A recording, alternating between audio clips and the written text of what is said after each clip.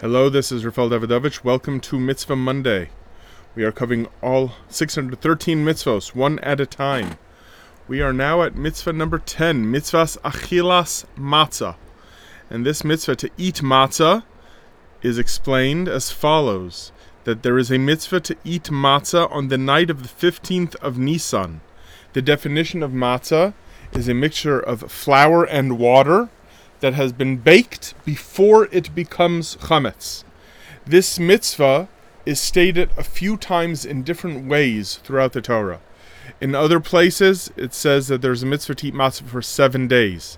There is one place in the Torah where it says even to eat matzah for 6 days.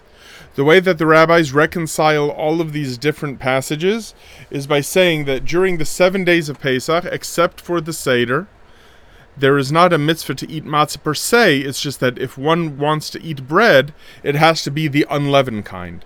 But on the night of Pesach, on the Seder night, the mitzvah does not become merely one of, if you want to eat bread, make sure it's unleavened, but an actual insistence that one eat unleavened bread, matzah, on that night. And this is, like I said, consists of flour made of the 5 grains and water, and then baked with no other ingredients.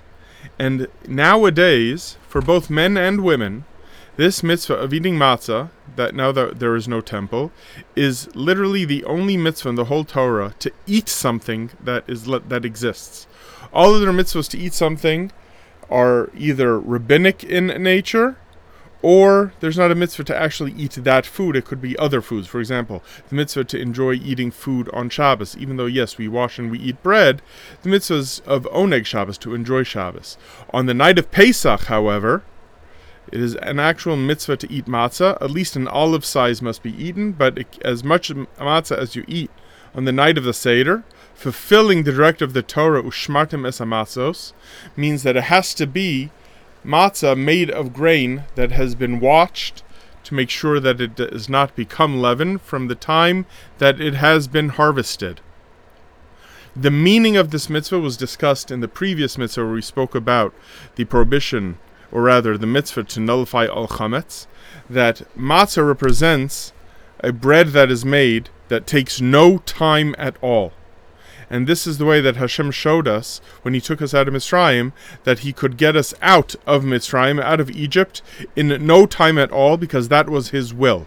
The way that the Torah phrases it is that when they left, the dough didn't have time to rise. What is special about this mitzvah is that this matzah was eaten on the night of the Seder in Egypt before they even left.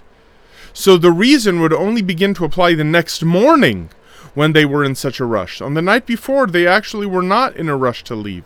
Yet they were told to make matzah, and that is why matzah is known in the Zohar as mechel d'mehem menusa, as the food of faith, in which we actually ingest the faith, our emunah in Hashem, that He can make anything happen, even within the timeline of history, in that things take no time at all. That Hashem is eternal, and time doesn't matter at all to Him if He wants anything to happen.